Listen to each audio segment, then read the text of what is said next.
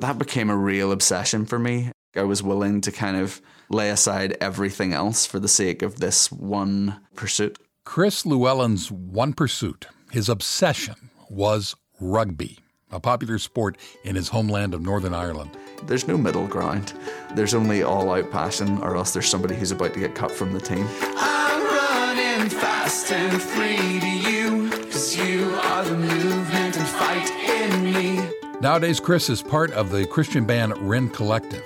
He's our guest on this episode of GPS, God, People, Stories. I'm Jim Kirkland. And I'm Phil Fleischman.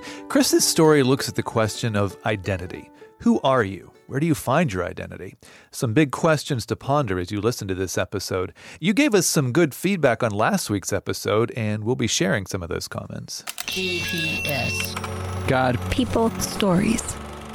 Chris Llewellyn and his wife, Gabriella, live in the United States, but Chris was born and raised on the other side of the Atlantic. Well, I grew up in the most Irish place on planet Earth. It's a little place called Lochrees. My mum worked for an animal shelter, and my dad was a guitar teacher, so you could hardly move in my house for between the animals and the guitars. As a child, I was a real sensitive, booky kind of kid. I was on my own a lot. You call that an introvert now, but you just called that a weirdo whenever you were in P3. That would be like second or third grade in the U.S. But when Chris got older and bigger, the rugby coach at his school encouraged him to play. I'd barely heard of this sport before. It's this bizarre area which is really just crashing into things, whereas the rest of sports is trying to dodge around them, and I was never any good at that. So I always thought I was awful at sport. But I found myself on the rugby pitch. I was like a duck in water, you know. It was really the first thing that I was ever any good at right from day one. And so I started to get really obsessed with diet and training and everything like that. So almost everything else in my life started to fall away. Even thoughts about faith and thoughts about God and thoughts about schoolwork and everything kind of just got tossed to the side. It wasn't just playing rugby that Chris enjoyed. It was also being a rugby player that appealed to him. I knew that the kids in school knew what it was like on the rugby pitch. You know, I just loved that opinion that people held of me. That was really addictive to me. I took a lot of stock in being intimidating. I made sure that the legend kept going whenever I was outside of school too. It helped to really cement this identity as Chris is a rugby player, he's a tough guy, he's a little bit dangerous. Rugby, for me, helped me to find an identity that I wanted, not the one that I'd had before. Chris knew it was going to take a lot of work to hold on to that identity. There's no middle ground.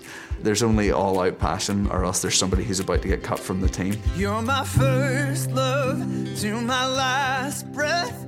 You're my first love to my final breath. That passion was moving Chris in the direction of going pro. But those plans were about to get derailed. At this point, I'd actually been selected for Ulster Schools, which was a big deal. It seemed like the first real step towards, you know what, you're actually, you're good enough to do this. And it was only a few weeks after that I got injured. I was playing this practice match, and I just fell wrong in a tackle, and I broke my collarbone and dislocated my shoulder. There was no need for me to go to training. There was no need for me to try and throw a ball around because it was impossible. So I was going to be laid off from rugby, which was very frustrating. I was really lost. Remember, being a rugby player was Chris's identity. The injury threatened that. During this time off where I was kind of nursing my injury, I guess I started to reevaluate the whole of life, but particularly faith. I wanted to discover faith for myself. I wanted to discover the real Jesus, not churchy Jesus or religious faith, but just what's Jesus saying? So I started reading the Bible, and I was reading that I realized these aren't the words of a timid or weak God, but these are fighting words. I've been looking at it like it was academic instead of looking at it like it was the life-changing word of God, and that I needed to respond. It's either everything or it's nothing. Nobody ever showed me the Jesus who was a revolutionary standing in the public square telling the authorities and telling the whole of society that they needed to turn their lives around. It totally overturned my whole identity. So, rugby player was no longer who Chris Llewellyn was. Now that he had surrendered his heart to Jesus, his new identity became follower of Christ. I gave up rugby in the end. I never went back to it. And I think people maybe would have thought that I had lost a lot. But the truth was, not the rugby itself, which is a good thing. Sport's a good thing. But the obsession was so wrong. It was so badly placed. In fact, Chris says his obsession with rugby was eating away at his soul. But his deep faith in Christ does just the opposite. It feeds his soul. It gives him joy, peace, purpose. What we're all looking for out of life is an adventure to lose our lives in, something to fight for, something to wrestle for, something that's worth dying for. This adventure that Jesus has given me, it's the real thing. It's not a game. It's something that's worthwhile, and that's what God offers through His Son. That's the story of the cross. It's that Jesus has paid the price for our mistakes. You paid the price. Now I am finally free.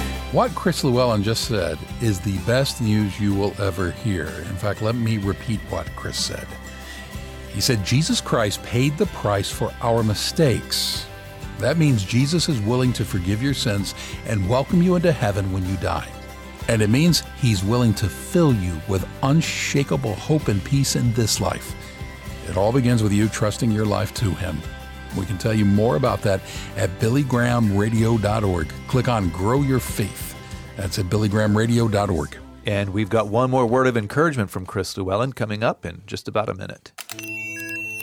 You're listening to GPS, God, People, Stories, a podcast production of the Billy Graham Evangelistic Association. What is the number one priority in your life? Is the priority Christ? Or is the priority something else? Billy Graham. Christ demands first place. There's no room on the throne of your heart for two gods. It's either Christ or it's the other God. You must make a choice. And I found that the harder the challenge is, the greater the response. Young people today want a challenge. They want something tough and hard, all right? Give your life to Christ. He'll challenge you. Jesus said, I am the way. I am the way. I'm the only way. I'm the only way to permanent peace. I'm the only way to permanent joy. I'm the only way to eternal life. I'm the only way to forgiveness of sin. I'm the only way to the Father. You have to come by me. And now back to the hosts of GPS, Phil Fleischman and Jim Kirkland. The chaplains from the Billy Graham Rapid Response Team are in Louisiana because of the tremendous flooding there recently. The chaplains are ministering to victims and to the first responders. Some people have lost their lives in the floods, and more than 20,000 people have been rescued.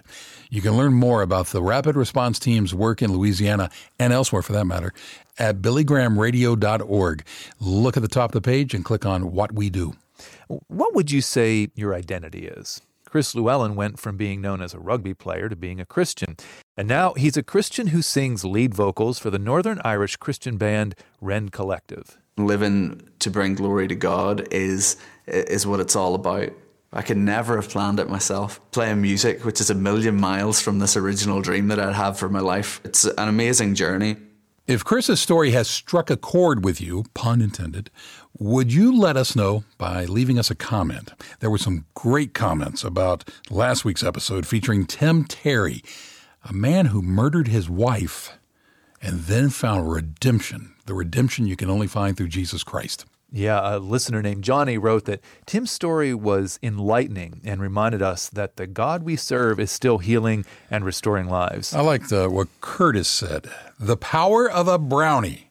An amazing story of God's mercy and grace. Now, if you don't know what Curtis means by the power of a brownie, can't explain it here. You need to go back and listen to Tim Terry's story on the episode right before this one of GPS, God, People, Stories.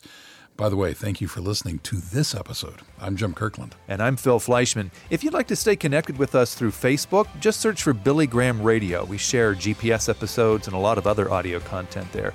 GPS is an outreach of the Billy Graham Evangelistic Association. Always good news.